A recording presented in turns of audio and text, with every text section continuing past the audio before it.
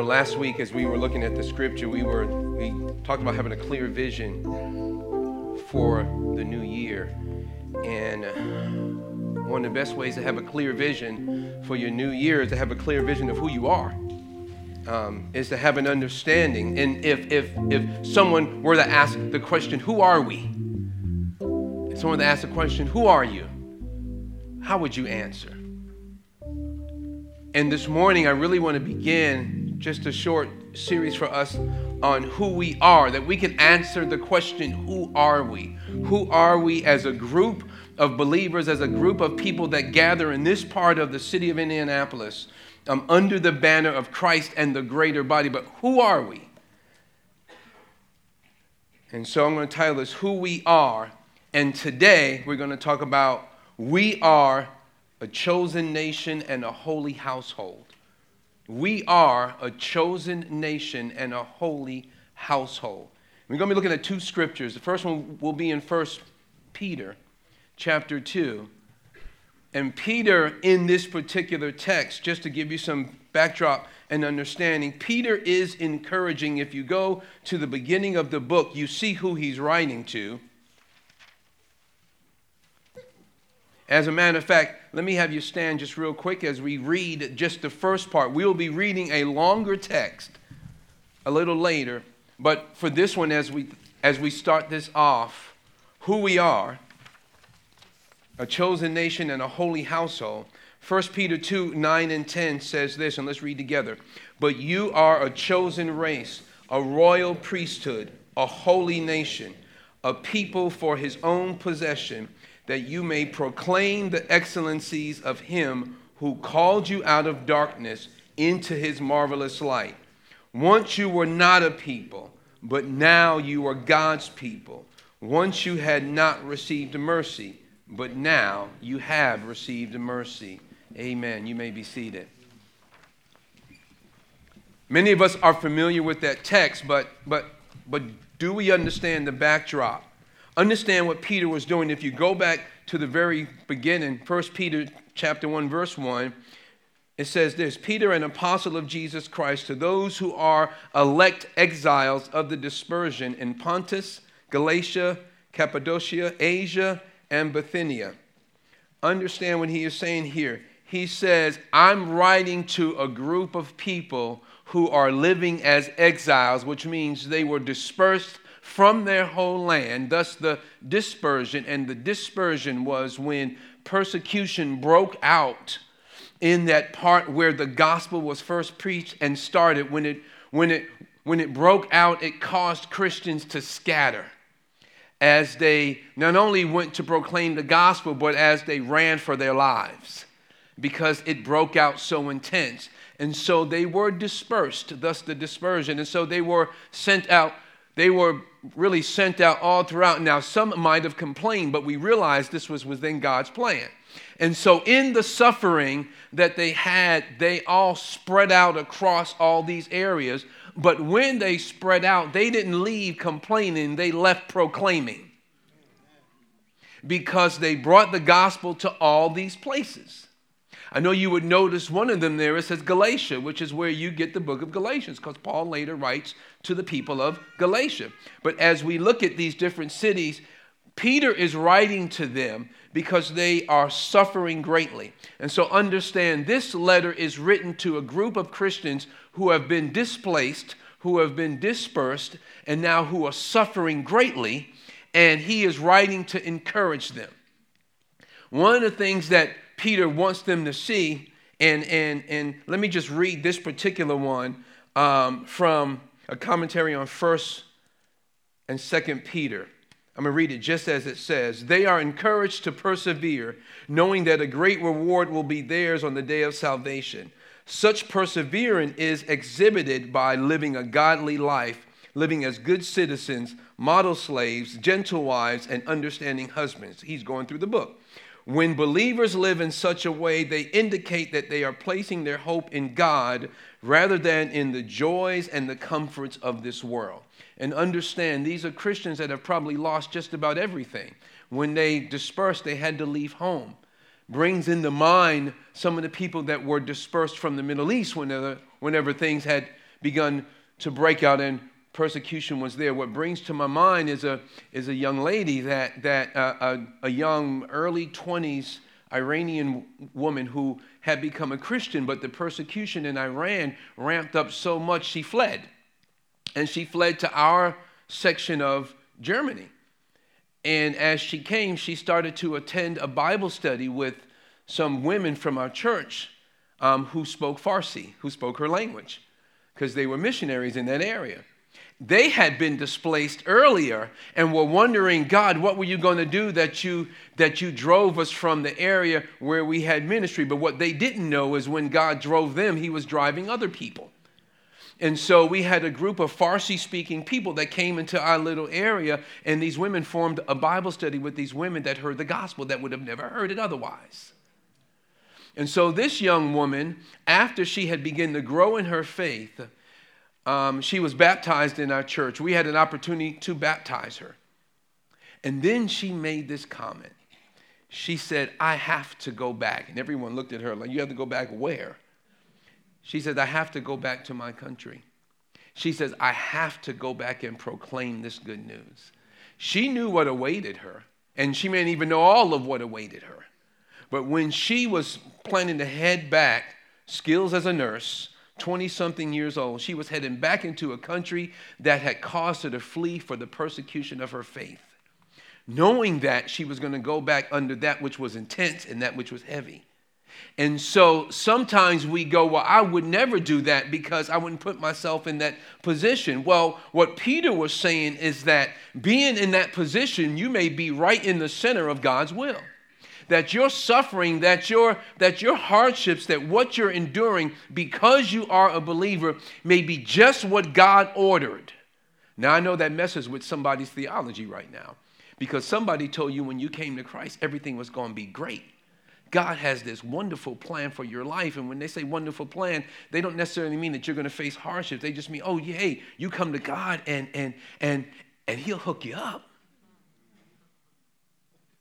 And yes, you are hooked up in the fact that you have eternal life. But God did not promise any of us that we would not face hardship. As a matter of fact, if you look in the scripture, you will see it promised more that you will face difficulties than you will have a life of ease. But we've been sold this teaching that come to Christ and he'll give you all you want. And so we have a group of people sitting in our churches today that are waiting for their hookup. And then they get mad when God doesn't give it. God never promised it. You are hooked up if you know Christ in that your destiny is secure. The moment you leave this planet, you are in the presence of the Lord. You are set. And as a matter of fact, while you are here, you are set because God says you are in the middle of my will and nothing passes my hand unless I allow it or ordain it. So wait a minute, God, you mean that if this happens in my life that you knew about it? I sure did. And he either chose to interrupt and prevent it from happening or he lets it happening and he holds you through it. And that's how we live our lives. And so this group in 1 Peter, this group was now going through.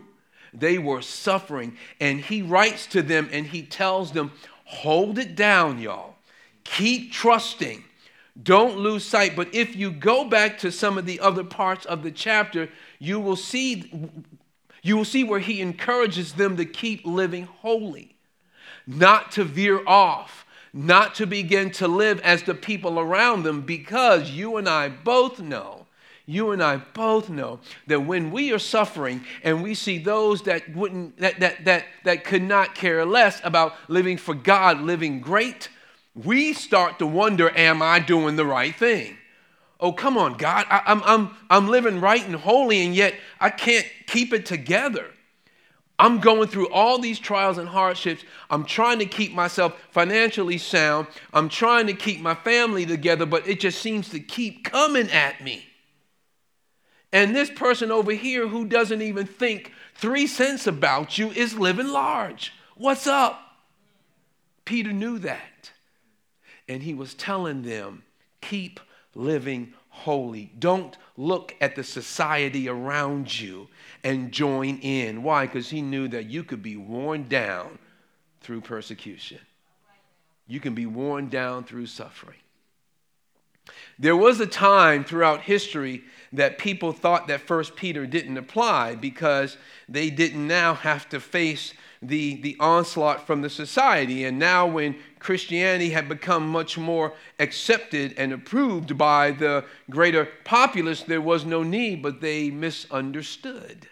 There was always a need because the call to live holy is always countercultural. The call to live out your faith the way the Bible instructs will always have you opposed to someone somewhere. You will always have opposition, sometimes intense, sometimes a little, but it will always be there. If everyone in society is your friend, if everyone around you that does not know God is approving of you, you might be with them, not Christ. See, there's nothing wrong with being able to mix within the culture. God wants us to do that. He doesn't want us to stand out as these kind of weird anomalies and something really freaky and weird, and we think that we call that Christ. Like, no. God knows how to make us distinct and to stand out. But it's okay for us to be able to embrace and to engage the society while standing apart from it. And that's what God calls us to do. But make no mistake, sometimes the way you believe will get people to look at you kind of twisted. To look at you as if something is wrong. To look at your stance for morality as if you were immoral. The fact that you choose not to do something, they want to make you feel like you're the weirdo, when in essence it's what God calls for. It may even cost you positions on your job. It may cost you the ascent in your career. It may cost you some relationships with your family. It may cost you some of the dreams that you had. But the deal becomes, God says, but I chose you. Who are we? We are a chosen nation. So Peter was encouraging this group. Think of this point. Peter intends for his readers to know who they are before God so that they can be who they are in society. Let me read that again. Peter intends for his readers to know who they are before God so that they can be who they are in society. And if you don't know who you are in God, it's going to be a hard time for you to represent him when you step out into society. And we have a lot of people today confused about who they are in Christ. And thus when they go to represent him, they don't know what to represent. And if to be honest with you, many of the people that claim to know Christ, it would be hard to distinguish them from those that do not believe in Christ. There wouldn't be anything different about their lives. They entertain themselves the same way. Not saying that you can't entertain yourself in a particular way, but it says that, you know what, they entertain themselves the same way. They base their life on the same rules. They live according to the same set of values. Our marriages in the church fall apart at the same rate as our marriages outside of the church. Our families are being led in the church the same way that they're being led outside of the church. Where's the difference? God says, I have chosen you. You are a chosen nation. And then we'll see a holy household. And so the first part of being chosen, you are chosen. So he's telling you, here is how you handle life in a culture that's difficult. Well, let's go to 2 Peter chapter 2, verse 9. And he says, but you are a chosen race, a royal priesthood. Understand that the language that Peter is using, and he's tying back into the Old Testament. The Jews, again, when God made them a people, he made them into a people. They were idol worshipers. They weren't people that hit the ground running holy. When God called Abraham, Abraham was part of a family that worshiped idols. If you read in Genesis the chapters before, you see where they were. And when they were down in Ur, that area was known for its idol worship and his multiple deities, and God called out to him and brought him out. That's exactly what he did for all of us today. He reached into our mess and he called us out. And then God set him on course to go somewhere, and he set him on course. God had the plan and called to him in the darkness. And so that's the thought that Peter is giving us here when he says, you are a chosen nation or race. And then he says a royal priesthood. So not only have I made you a people, when you are a royal priesthood, the priesthood were the only people that could communicate with God in Old Testament times. And so he says, I've called you out to be a people of my own that can communicate with me directly. Because only the priesthood could communicate with God. And so he says, you're a people that have access to me. Hey, that's just like in our families. My kids have access to me more than anyone else would have access to me. Why? Because they're my children. And God is saying, you're my children. You don't need anyone else. You have direct access to me. And then he goes on to explain more of what he means. But you are a chosen race, a royal priesthood, a holy nation. And look at this when he says the intent for bringing you out and forming you as a group was that you would live as a holy nation of people. Understand what he's talking about. He's talking to displaced people that don't have a nation. He's talking to people that were exiled from their homes. And listen to the language that Peter is using. He is using nationalistic, from a godly perspective language. He is saying, you belong to God. I know right now your different countries have thrown you out or have caused you to run, but I am taking you in. You belong to me. So he says, royal priesthood, holy nation. And here's why. Why did he do all that? He answers that question. A people for his own possession, that, and here's the answer, you may proclaim the excellencies of him who called you out of darkness into his marvelous light. Look at what he said. The reason I made you into a people wasn't so that I could hook you up. The reason I made you into a people wasn't so that you can get yours and I can look for my destiny and I can wait for mine one day. He said, no. The reason I called you out of darkness into his, and I love this, into his marvelous light. The descriptor of it, light would have been enough, but he's saying, but that light is marvelous. It is actually that which will bring awe to you. So he says, the reason I did that is so that you would proclaim me and all of who I am to this world. He said, I formed you so that you would talk about me. So you would proclaim the excellencies of him who brought you out. And so the whole point of him bringing us together is that we would talk to the world about God. Who are we? We're a nation that is to proclaim the one who formed that nation. And we would let the world know that he is still bringing in people into that nation and that you can be one of them as well. Are we doing that? He says, who are we? We're proclaimers of the excellencies of God because he took us out of darkness and brought us into light. That is amazing.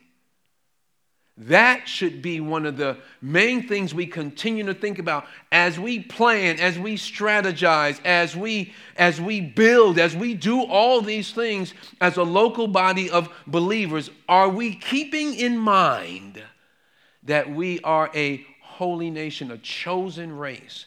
God specifically called you and I out.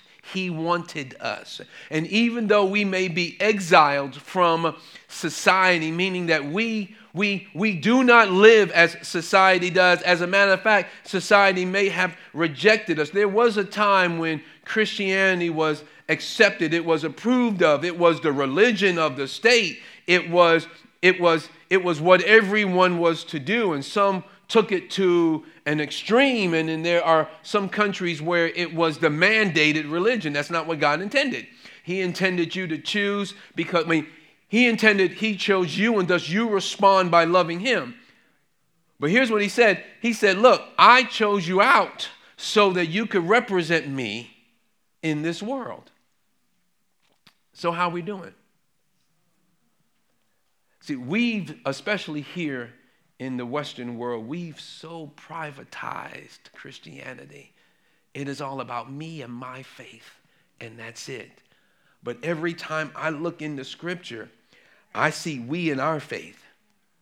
Yes, individually, you came to Christ. You were responsible to responding to Christ individually. After you did that, and your growth, yes, you are responsible for growing in your faith. But the context that God sets it, as you look all throughout Scripture, is in the context of community. He never has Christians as lone rangers growing by themselves. I got my faith. That's all I need. Don't bother me. That's not the plan of God. The very fact of how you and I grow, He wired us that it was intended for us to grow in the company of other believers.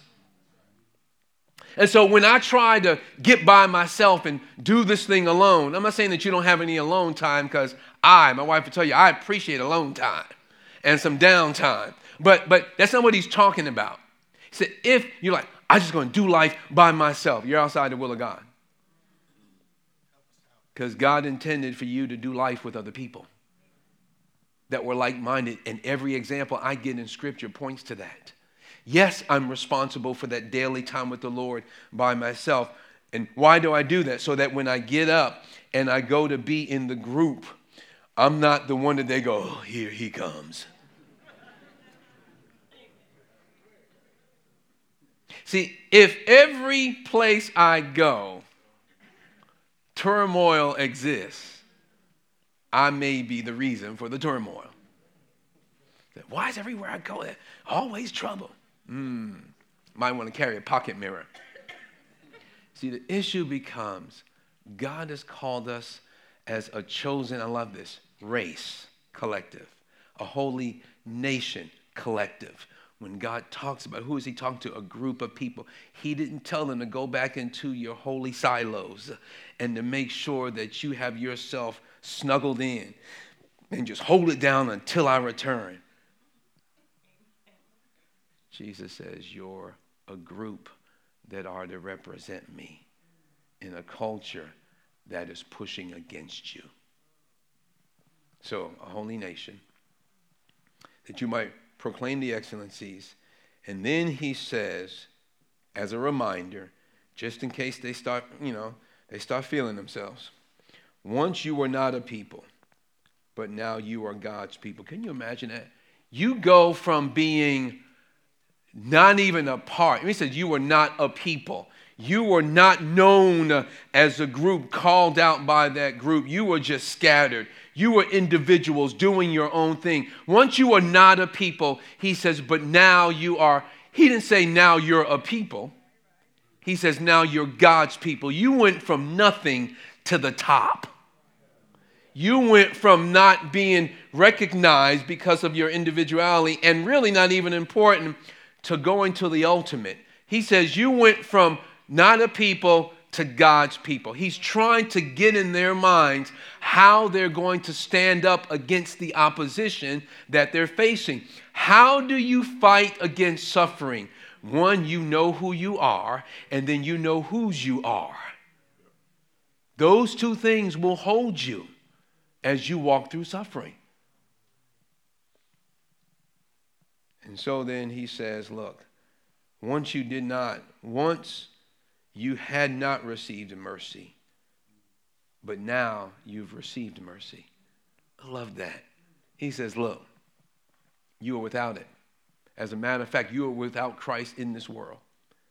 You were lost and you were heading straight for a lost eternity. And he said, now you have mercy. Now God's compassion, God's undeserved favor, God has reached out his hand, not because of who you were. There wasn't anything, and I've said this before, there wasn't anything about you and me that would cause God to reach out his hand to do something good for us.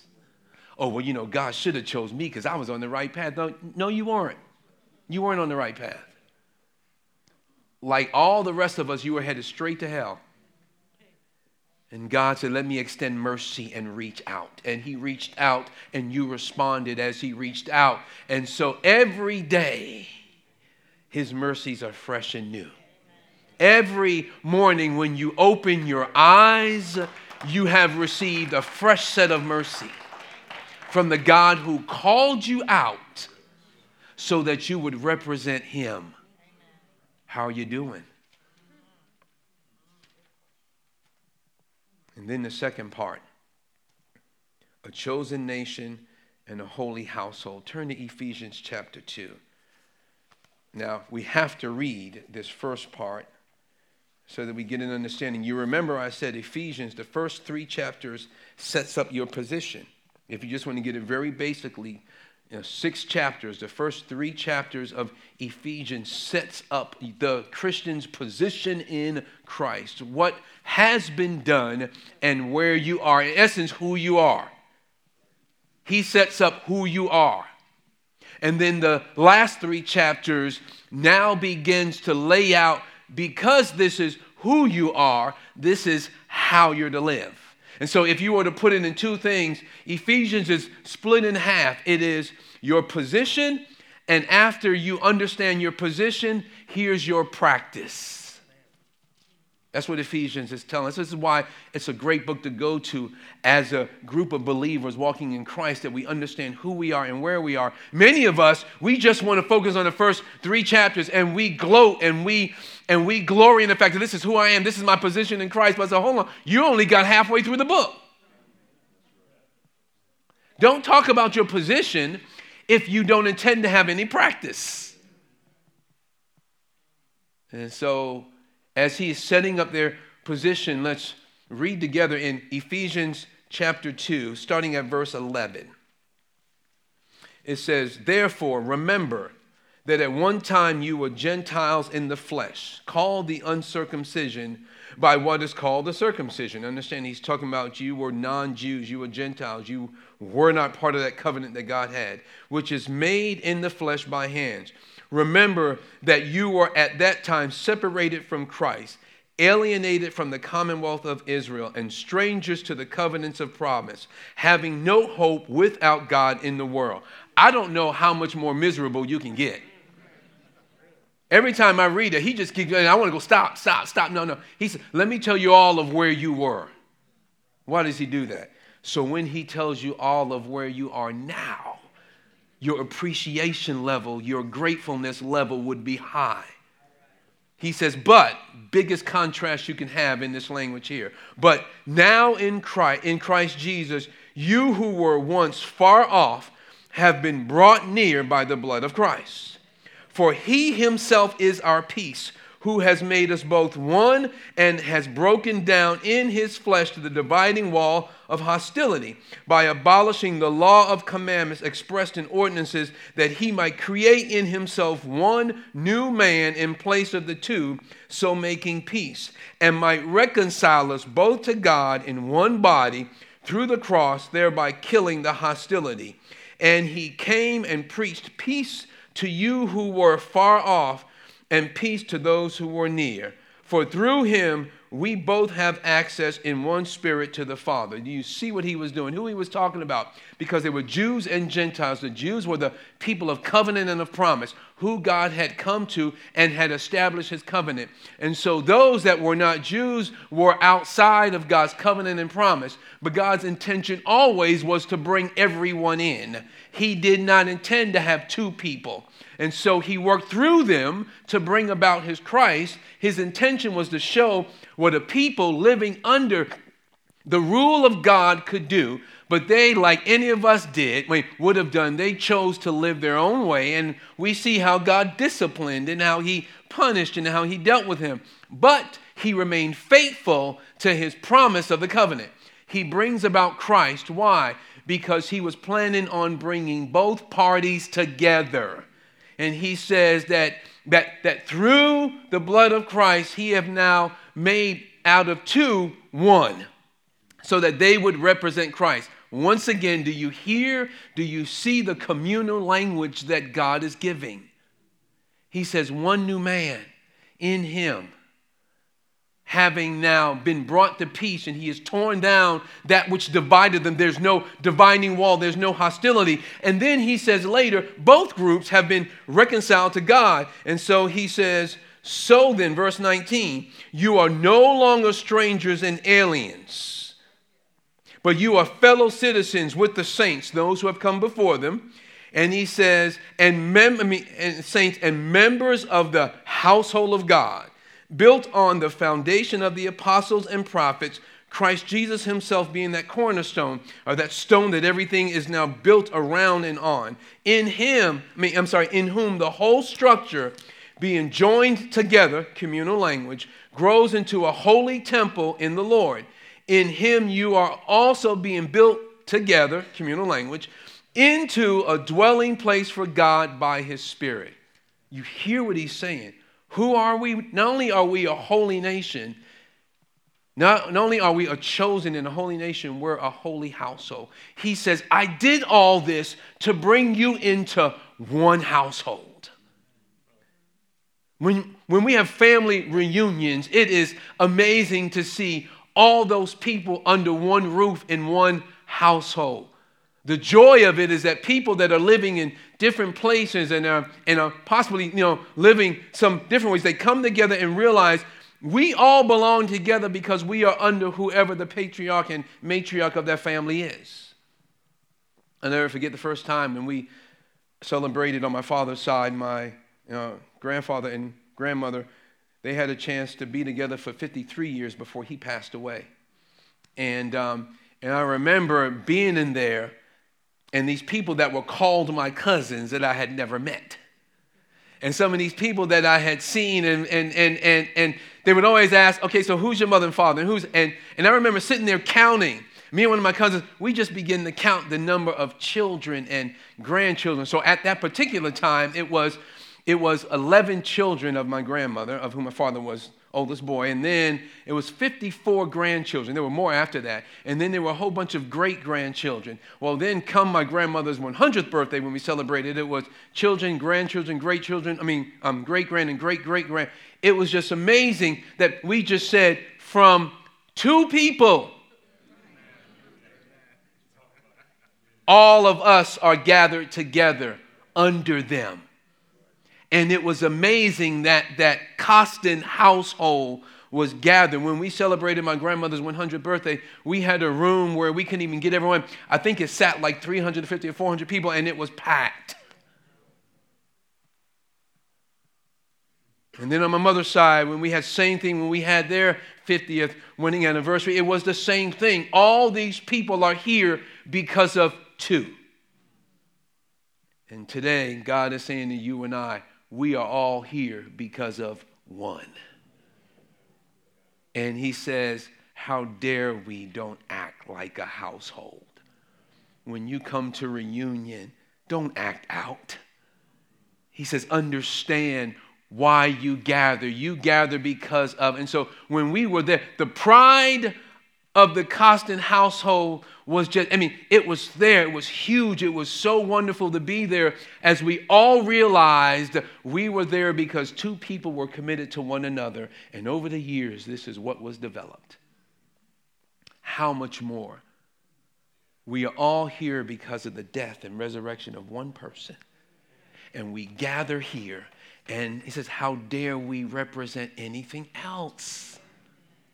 He says, you are a holy household. And so our whole identity is in Christ, but it is expressed with one another. And so when we get into our Lone Ranger mindsets, when we get into the I don't want to be bothered with you, when we get into I don't need to be with anyone, it's just me and I'm cool, we are saying to God, I don't recognize who started all of this. I did this myself. I'm just going to sit over here by myself. That's like you going to your family reunion and saying, I don't need all y'all. I'm going to go have my party over here by myself. No one would dare do that. And so when we do that inside the body of Christ, God says, you obviously have forgotten who started you. You obviously have forgotten who brought you into being. And so what do we do with that? He says, look at the end of that. When he actually says to us, in whom the whole, verse 20, built on the foundation.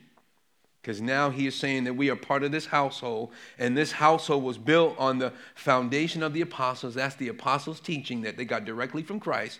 Built on the apostles and the prophets, and so they go back to that which was established, that which foretold Christ coming. And he says, so that which was built on the apostles and the prophets, Christ Jesus being the cornerstone, the center of it all is Christ, in whom he's talking about Christ, in whom the whole structure joined together grows. So this is an organic building, because at last time I checked, buildings don't grow. You build it and you come back next year and there's another floor? No. Buildings don't grow. And so this is an organic, living, breathing structure, and he says it grows, it increases, it matures, and he says the intent is that it matures into a holy temple in the Lord. In him you are also being built together into a dwelling place for God by the Spirit. You're a place where God dwells and lives because he lives in its individual members, and it is by the power of a Spirit that happens. Why? So that people will see and understand who God is. I firmly believe. Why is it that the world has such a problem with the church? Because we aren't representing the one who has built us. We aren't. If we were in this world as God had intended, we could have the same impact as the church of the early days did on its world. What's the difference? Is Jesus different today than he was back then? No. Was the word of God, as a matter of fact, they were getting the word. We have it all. They were getting it in response to what was happening. We have it all in front of us. As a matter of fact, we don't even have nearly the persecution, at least here. There are parts in the world where they are being persecuted just as heavily as they were back in those days, but we aren't. So the issue is, what is our issue? Like my sister used to like to say to someone, she would go, what's your damage? What's your problem? What's going on? Why is it that we can't reflect who God is as a holy temple to this world? I would say we don't know who we are, and so thus we don't know how we are to live in our world. And God tells us, you reflect me best when you live out your faith together, as you care for one another with godly passion and compassion, as you desire to live holy day by day in your relationships, not just individually with other people. And you say, man, you spend a lot of time on this relationship deal because that was at the center of what God was forming. And if it's at the center of what it was forming, I need to ask us, what are we doing? And so who are we? We are people that live together for God's purposes so that the excellencies of him who formed us would be proclaimed to this world. How are we doing? Everything we do must be gauged on that foundation. We are a holy nation. We are a chosen race. We are the household of God. We are the holy household of God, which means we are striving to continue to live holy and encouraging others to do so, not joining in on the sin in the world. The world does not dictate what we do. I've heard people say the church should be doing, that's like somebody outside, that's like your neighbor across the street telling you how you should be living in your house. And every last one of you laugh because you'll be like, yo, man, mind you, tell you what, why don't you take care of your house? I'll take care of mine.